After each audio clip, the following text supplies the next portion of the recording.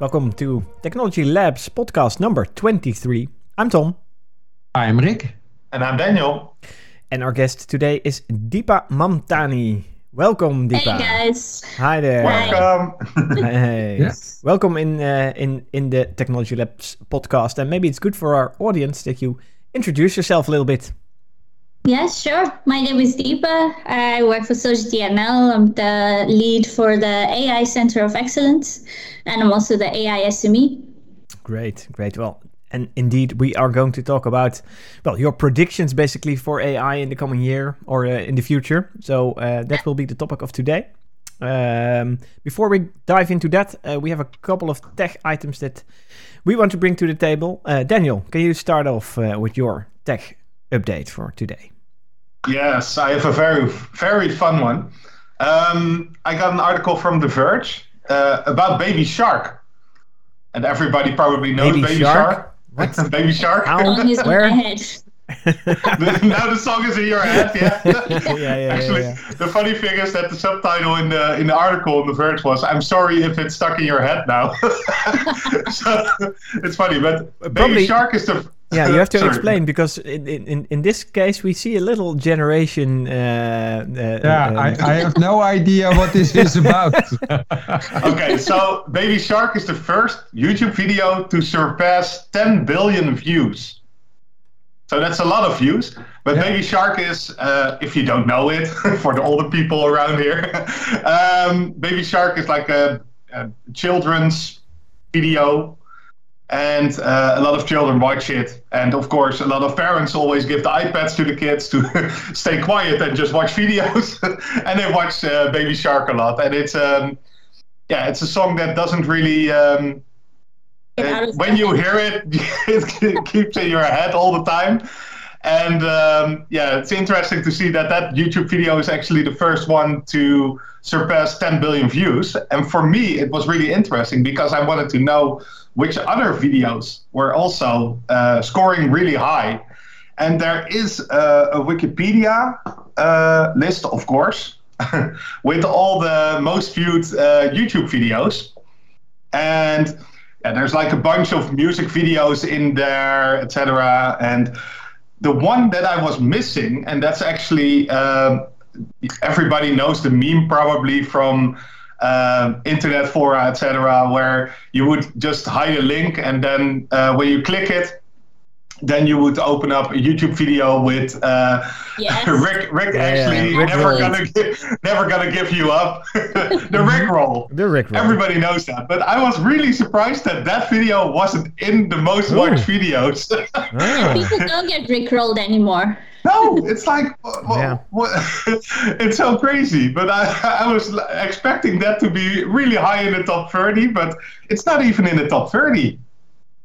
What a pity. Maybe we can let our listeners hear a little bit of the Baby Shark. I will add it to the... yeah, that would be good. Yeah. Sorry, people. Cool. But it was really interesting to see as well that in the top 30 there's a lot of kids songs. Because of course all the parents give the iPads to the kids and they just watch stuff.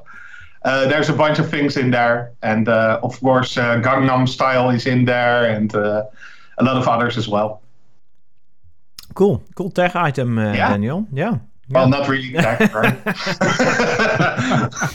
Fun fact. It was fun. It was a fun fact, exactly. Yeah. Okay. Rick, what's your? You can Rickroll us right now. So. Yeah, Go ahead. Actually, I see a little bridge from Daniel's item to mine, because mine is also about parents and keeping children quiet. Oh, nice. But it is about virtual reality, because children are now starting to use virtual reality glasses to play games or do other things. And there's a problem for the parents, because if you give your child the iPad, like Daniel just said, or they watch television or are on their computer, then as a parent, you can still see what they are seeing. So you can monitor them somewhat. But if they are on VR, they just have the headset on and you don't know what they're watching. So parents are now getting concerned. And then I found this article that also gives you some solutions for that. So one solution, obviously, is that you connect also a ordinary screen like a television, so you can see what a child is seeing. And also, the first of these VR game companies are now building in some parental guidance things. Like you can set a time limit or you can block certain games.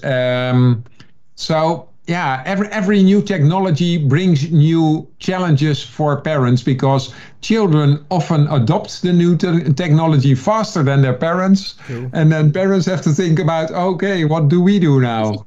It's the ongoing race of even if you look at the cyber criminality also, the criminals are always ahead of the police basically, and in this case, the same thing goes, right? Yeah. Yeah. But on the other hand, it's very interesting to see what very nice possibilities there are, because also they start using VR glasses now, for example, in hospitals to distract children that get a treatment. Because normally children are very anxious in a hospital, but now they get these VR glasses and they are in their total virtual world and they forget that they're in a hospital and that they're actually being treated. True. Yeah. I actually read an article about a farmer in Turkey using VR glasses for his cows. For his cows? To up the milk production. So it's actually really sad when you think about it, because the cows are seeing green pastures, so they think that they're outside. But they're still inside. I'm like, why don't you just put them outside? Let them roam free. You have to adapt your Google glasses because the eyes of cows is a lot So differently positioned and how does that look like? Glasses. 2 for each cow. Great, yeah. I think the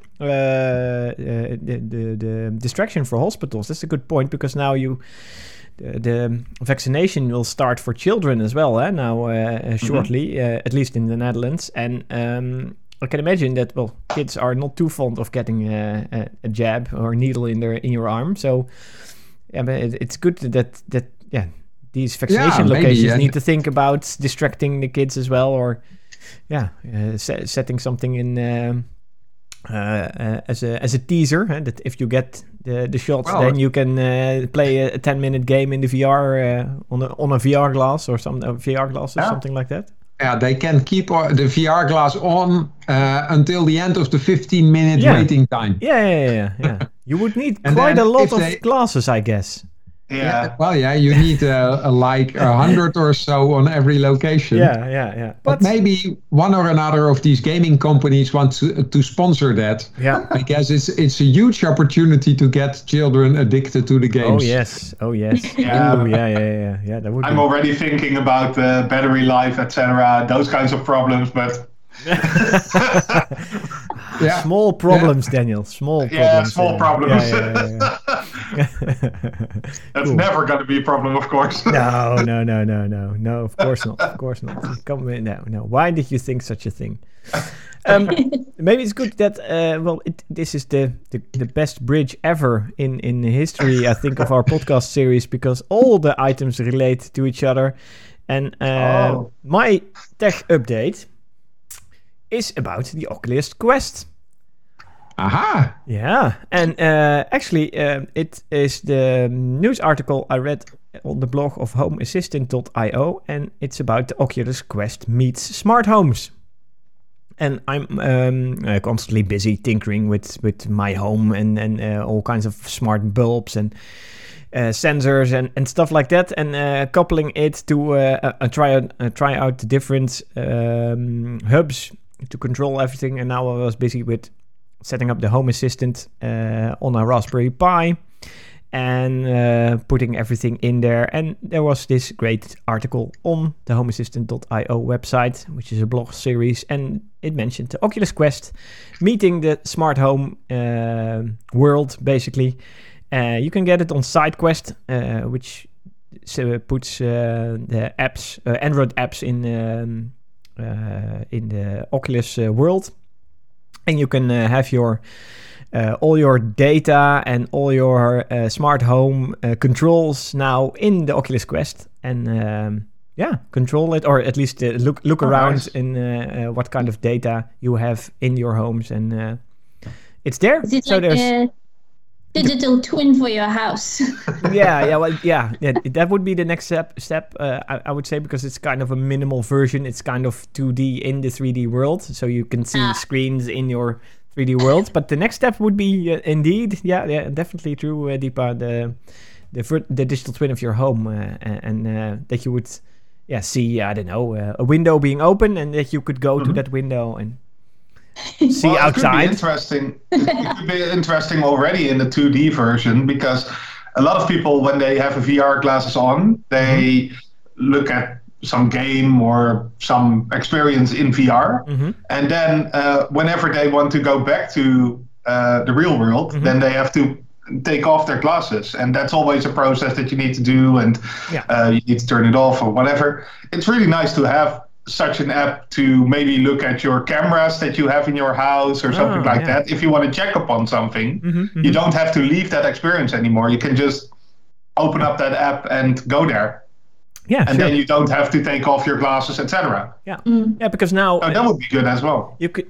But the cool thing, I just thought of a great situation now, Daniel, with you mentioning this. If I'm integrating my Ring doorbell, so the doorbell with the camera in my Home Assistant environment, so you can directly, if you're in your game and the postman rings because of a package, and that happens a lot in these times, right? You can see and talk with the guy or girl outside, and while you're in game, and put the package somewhere that you will pick it up later from outside or from the side of your house or whatever, and continue in your game. So you are not taken out of your great experience, and you can just go straight on with what you were doing in your Oculus environment. That's nice. Yeah. No more distractions with doorbells from meetings. A meeting. We can do no meetings more distractions from real life. Yes. Yeah. Thank you. Annoying people. All those. We can start doing all our meetings in the metaverse, in meta rooms, and not be distracted by all these real persons. It's all this annoying gibberish. People. Annoying people. So that's happening nowadays, and linking all the tech items together. Wow, it's a first. Just out of interest, who has a VR glass here? I do not. But I was... No? Not yet, unfortunately. Sojeti maybe wants to sponsor one for us. Well, Daniel already bought one, eh? I have one, yeah. And which one Tom do you as have? well, right? Do you have the Oculus Quest 2? Oculus 2, huh? Yeah. I'm thinking about the Oculus 2. Or the Quest? The Quest 2. The Oculus Rift? Yeah, I'm also thinking about the Quest 2. It's an interesting one. I've been playing around with it with some friends who have it, and it's really cool. It's really cool. Yeah. Even the only annoying thing was actually that I had to create a new Facebook account for it, because that was needed for it. I just dumped my Facebook account, then I bought a Quest 2, and then I needed to create a new one. I was like, man. Couldn't you log in with something? No. I believe they changed that now. So now you can also log in without Facebook. So I can delete my Facebook again. So you can log in with Google or Apple or any other service. Okay. Okay. Yeah. And even the Oculus 2 is really great. At least as I just experienced it a little bit, and even my kids, they were playing around with it, and they were drawing in 3D in the room, and it's really easy to set a perimeter, so you cannot, do not walk directly. We had one around during Christmas that no one walked into the Christmas tree, so that was really easy to do so. So I'm curious about exploring the Oculus Quest 2 even further. So my only concern, or because I have a few friends that have it, I get motion sickness really quick. Ooh. So I max out at 15 minutes. Yeah. But I heard that the Quest 2 is better at it, because it's more, it has better screens, and it should be better at they've definitely made it smaller. Yeah. So it's less obtrusive on your face. Yeah. I didn't have a lot of issues with it. I did with the other Oculus glasses. I don't know how it's called, the first one. The Drift. Yeah. That was but with this one, I don't have it. No. Okay. Yeah. Well, cool. Good. Yeah. Good.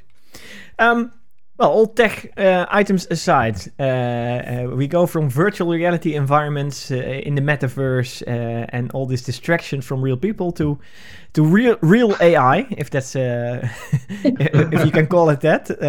And we wanted to take a little look into what's coming towards us with respect to artificial intelligence and what's happening around us. And who better to tell us a little bit about that than Deepa? So. What is going on at the moment? What are the hot topics for now and in the near future? Funnily enough, metaverse is one of them. Okay. But we'll get to it. Great. I'm really curious now. Yeah, so I was asked to write this blog about what topics and trends that I see are going to be relevant in 2022 and beyond. And the first one that comes to mind for me, which is very natural, was everything around responsible AI. So responsible AI has the whole bucket of explainable AI, transparent, ethical AI. So what we're seeing now is that there's been a lot of conversations about how do we make AI more transparent so that adoption gets, people are easier or feel more comfortable adopting it. And now we're seeing there's just so much adoption happening with AI.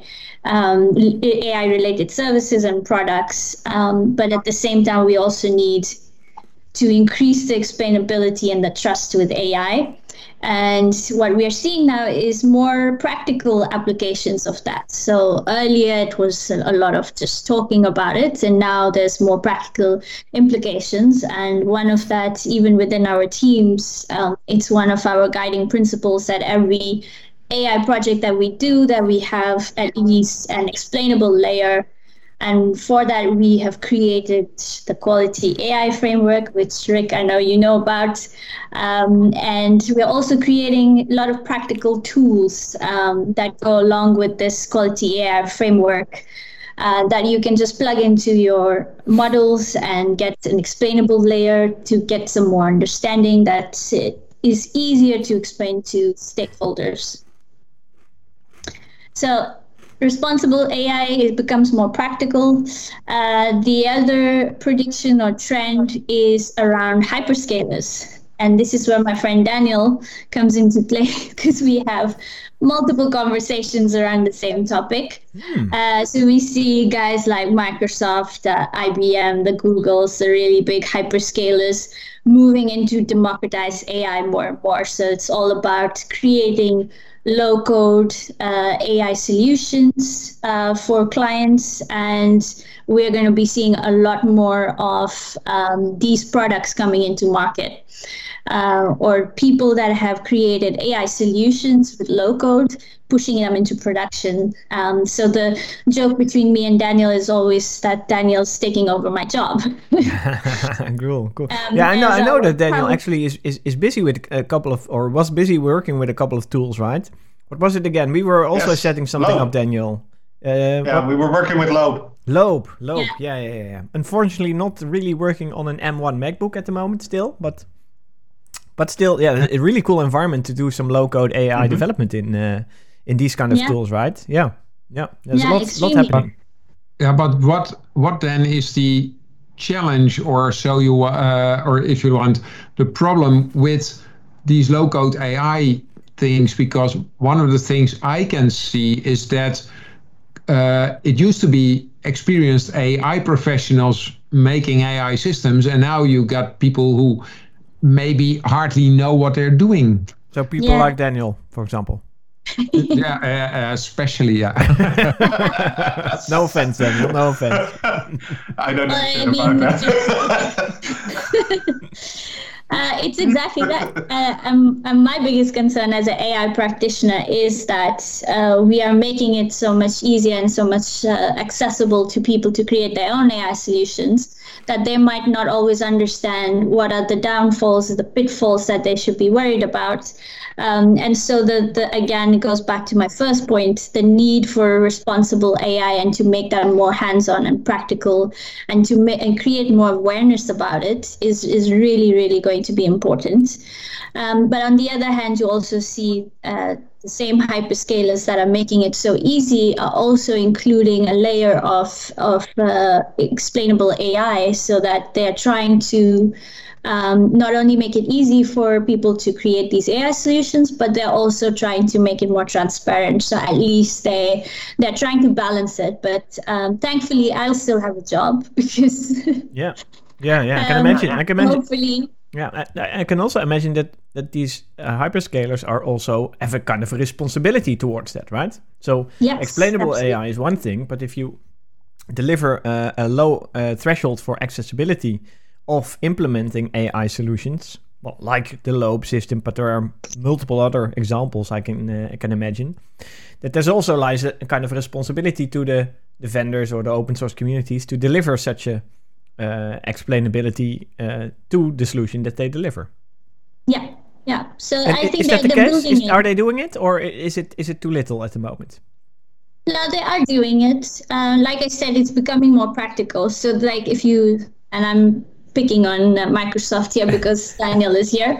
But like before, they used to just have one paragraph about, oh, hey, by the way, be careful with AI because you should also make sure it's responsible and ethical and not biased. And then you just had to check like a little box to say, yes, I read this. And then that was it. But now there's more practical implementation of that. So when you're creating these models, there are also an explainable layer to say, hey, this could be a biased data set because if you look at the distributions of all the variables in your data set, there's these things that you should maybe look into a little bit more and start questioning it. So they are prodding and making it more apparent to practitioners. So hopefully that is, that's just one side of the coin. The other side is the people that are building this for them to be more aware of everything. So it's a two-way street.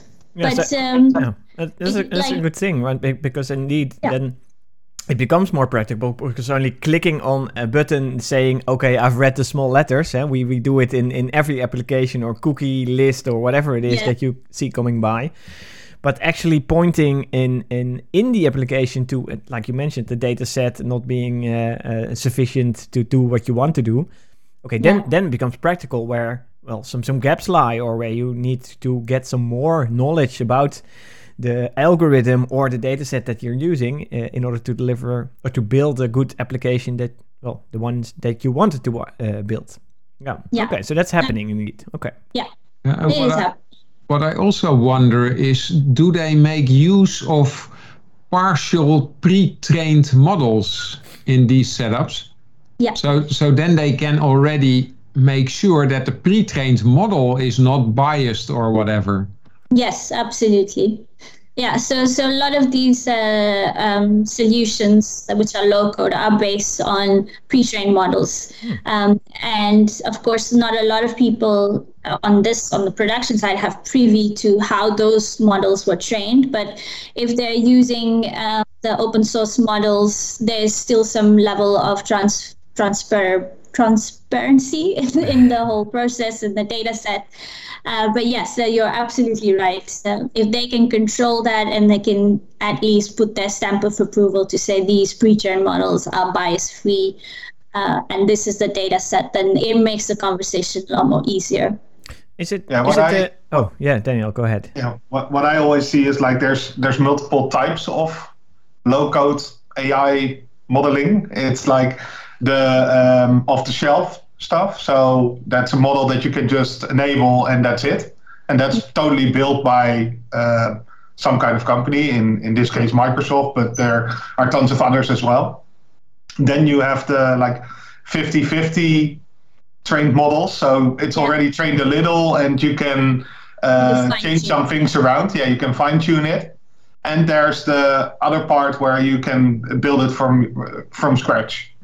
And that's probably the one that needs the most responsible AI, at least training to the person that's modeling it. Because before, the Microsoft side of things or the bigger companies that train those models, I see at least a lot of movement into that responsible AI as well. Because just last week I was doing a training on the AI stuff in the Microsoft world. And they actually had a whole series about responsible AI as well. Yeah. So when you were trying those low-code things for AI, then you had to go through those modules of responsible AI before you got a stamp of approval that you're good at that product, for instance. Okay. So it's interesting to see that. Yeah.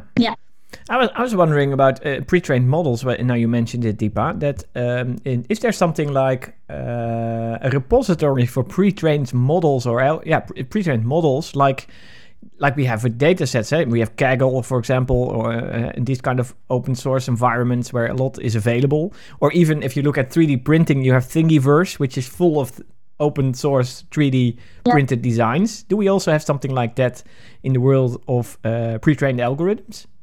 Oh yes, absolutely.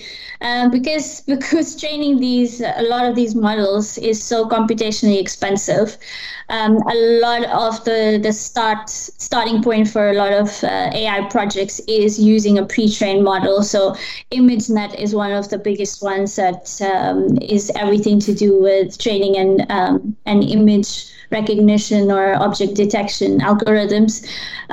There's multiple of them out there. Cool. But again, not every model is as transparent with the data set that they use. And also you have to keep in mind what is the use case for what you are using this pre-trained model. So, I mean, if you're building an image recognition or facial recognition and it's been trained on ImageNet, that's mostly been trained on, let's say, Western faces. So it could be a bit biased in that sense. But there's also a lot of pre-trained models coming out of China. And of course, that is also going to be more biased to that region. So you have to keep all of this in mind. And that's where the awareness comes into play. Okay, so if we want to go for safe choices, we should revert back to cat and dog recognition instead of facial recognition, right?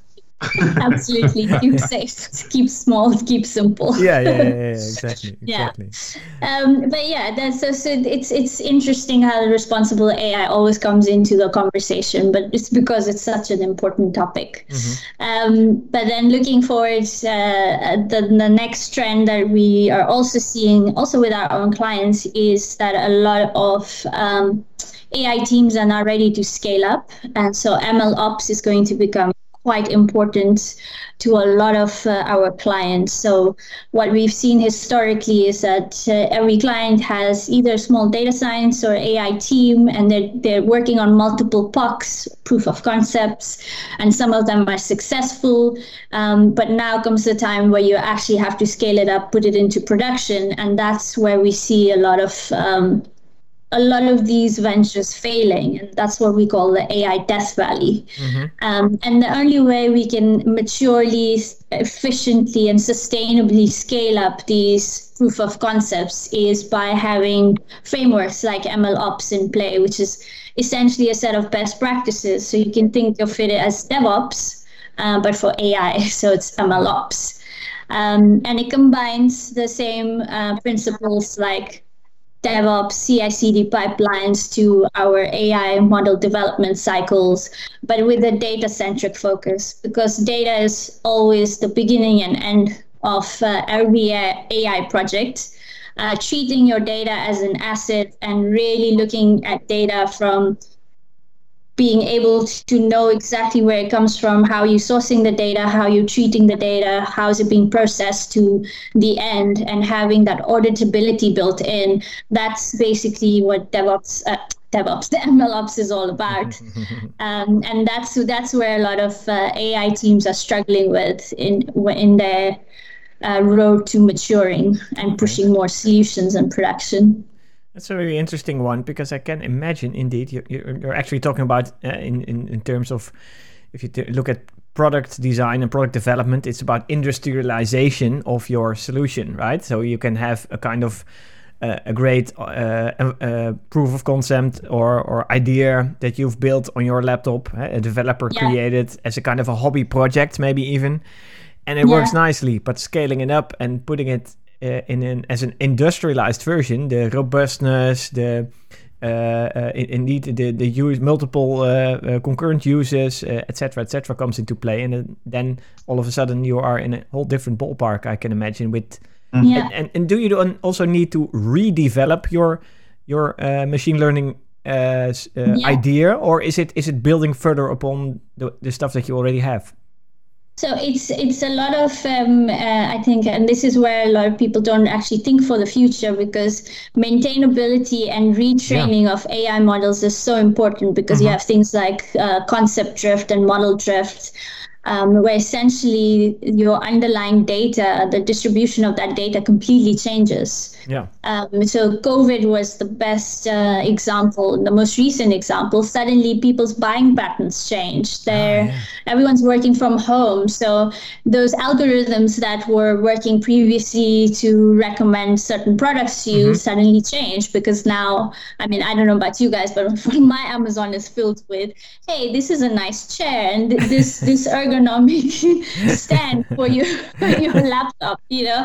It's just crazy. But that's things like that happen in real life. People change, behavioral patterns change, and so that maintainability and retraining is super important for AI models.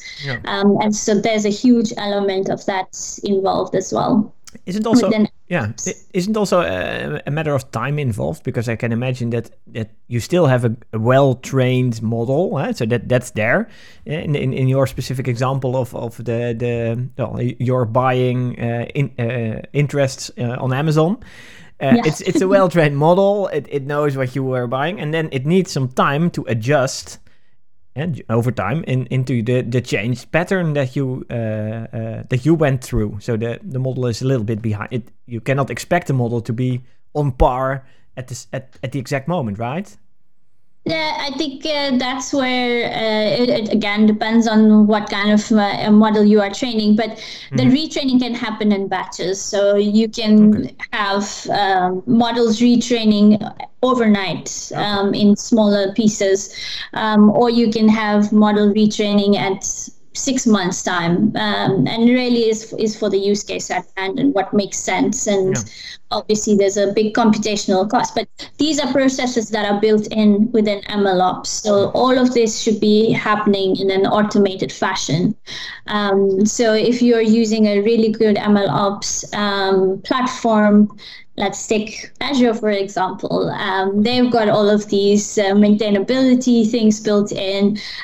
You've got a view on your data, and if the data changes, because every time we get new data in or a new prediction is made, there's analysis run on that data to say, okay, this is in line with the data that the model's already seen, or it'll start flagging after some time when the threshold is reached to say, actually, this underlying data is starting to change a little bit, so maybe we need to think about retraining these models. So having a really good platform and framework in place will kind of, put the red flags up in good time. And so that's really, really important for having more mature AI solutions in production.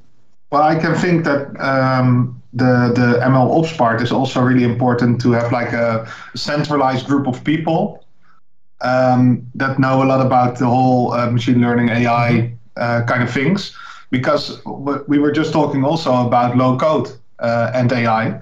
So if they are going to use AI, you're going to have like a decentralized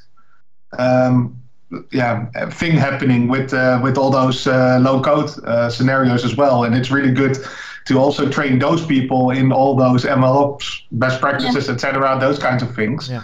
So you'll almost get like a center of excellence kind of scenario then. Yeah. very specialized function overseeing all of the AI development. But the actual development can be outsourced to smaller business teams that can do it themselves. Yeah. It's That's essentially my job. I was also thinking about actually what you're describing, Deepa, that it steers a little bit away even of the AI algorithms themselves. You talked about the data and about changes of data, etc. But Rick, correct me if I'm wrong, but this is actually a test process, huh? The algorithm, the built algorithm and the model and everything that was trained is executed, and the result of what a customer is doing, for example, if we take again the example of the customer buying stuff on Amazon, it's compared to the algorithm, to the outcome of it, and to see whether the expected outcome fits the actual outcome. It's what we do within testing, right? It's the basics of it, actually. So it's actually maintaining the quality of your AI solution, so to say. Is that a little bit of a summary of what's going on? But this also sounds like testing in production because the whole stuff is already live, but you need to upgrade the quality all the time. And that's where we see it becomes more vague whether it is about testing or whether it's just about quality engineering, quality assurance. But therefore I like the idea of MLOps because you actually integrate all of this in a mostly automated process to keep the quality up to date. Yeah, to a certain level. Yeah, cool. Yeah. Well, I mean, this is good because as AI is maturing, it's becoming more and more of a general purpose technology. So it needs to formalize itself a little bit more. So that's where MLOps comes in. Great. And then finally, my last prediction for the trend is the metaverse and how AI is accelerating the collaboration, but also the creativity. So back in 2018, 2016, with the introduction of GANs, we saw how that kind of almost revolutionized how we thought about AI in creativity, especially in artworks. And since then, there have been multiple types of GANs that have created. Maybe, Deepa, you can explain a little bit what a GAN is, because I think the four of us know it, but most of the audience probably doesn't. We did a podcast on it, huh? We did, that's true. So people can refer to the podcast to let's get the put full. a link to that podcast in the show notes then. Let's do that. But for the people for now. A refresher. So GAN is a generative adversarial network, and essentially it is a generative model is what we call it, which means it generates an output like an image or an audio or even just tabular data. And we typically use it in our world, we typically use it to generate synthetic data. So something that looks like the original output, but is not actually that. So it's two neural networks that kind of fight with each other to fool each other into thinking that it is creating the most realistic output, and the second neural network looks at it and says, this looks like it's the real thing, or no, it's not the real thing. So in the end, we are left with images that look really close to the input. And so when the GANs were introduced and that came about, it was really revolutionary, and it sparked a lot of creativity, and we've been since then using it to create all sorts of things. And deepfakes is unfortunately one of the negative things that have come out from GANs, but there's also a positive around that, but that's another topic. But when we look at the metaverse, and the metaverse is right in its infancy stage. Of course, there's little development of the metaverse is happening in different companies. So Facebook now announcing that it's going to be Meta with its Facebook Horizon meeting rooms, where essentially you can meet in virtual spaces. Microsoft is doing the same thing with Mesh. And even before these guys were in the picture, we had Fortnite people playing Fortnite in these virtual spaces. Ariana Grande had a concert of Fortnite. I mean, yeah, so those are all examples of the metaverse. But what truly will make it a metaverse is the connection of these different virtual spaces until eventually is one massive world that you can explore in. And all of this creativity and collaboration between these different worlds, but also within a particular virtual space, is going to be largely driven by AI models running in the background. So I think Microsoft did a really good job at the Ignite conference when they introduced Mesh. And it was almost like, okay, imagine that you're in this meeting room is all virtual, and we have digital avatars of ourselves, and I can speak in English and you guys can speak to me directly in Dutch, and there'll be an AI model in the background running a translation, so everything's happening in real time. And then whatever we talk about, like when we are referencing the earlier podcast, there will be another model searching through all of our documents and be like, is this the file that you were looking for? Yeah. And we can interact with that file in real time, obviously in the virtual space, and play it. So it's just so many different things happening in this wonderful virtual space and world. And it's not just going to be virtual, it's going to be AR as well. So it's just everything immersive. And all of that will be really accelerated with multiple AI models. So then we actually can then incorporate the doorbell ringing and having the mailman in this conversation all of a sudden, and et cetera, right? Absolutely. And that's the true metaverse, is when all of these different points are connected. And of course, then everything will be driven by the blockchain and cryptocurrency. That's another topic by itself. Yeah, and where we have everything is tagged with NFTs, so we can sell everything we want. Yeah. And then whatever you buy in one space will be accessible in your Fortnite account or. So if you buy new shoes, you can have your real shoes on outside, but also wear them in the Fortnite game you're playing. Absolutely. Yeah. Okay. Cool. To me, it sounds like a bright future. I can imagine that people will find this a little bit of a daunting future, or maybe even have quite a pessimistic look on this. That nothing will be real anymore. But I think the end conclusion lies in the mix of everything, right? Mixing it up in the mixed reality, and where we hopefully spend just as much time in the real world as we are going to spend in the virtual world, or at least a 50-50 division would be a good division in the future. Nice. Look out to what AI will bring us in the near and further future around us. So I'm really excited. I'm also excited now. I'm even more now excited to buy this virtual reality glasses, integrated into my home automated system, and then record a podcast the next time with my VR glasses on instead of looking at the screen at the moment. So who knows how quick that can go, right? Yeah. Exactly. Very quickly. Very quickly. Okay, good. Well, thank you, Deepa, for your look out into the future. You look into the future on AI. Thanks. Yeah. Thanks for that. Happy to be here.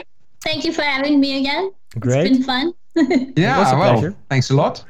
That leaves me with thanking our audience. Thank you, listeners, for this podcast. And we will be back with a next one in the near future. So keep a lookout on and subscribe to our podcast series, Technology Labs, in your favorite podcasting app. That's it for now, and see you in the next podcast. Yeah. Bye-bye. Bye-bye. Bye-bye.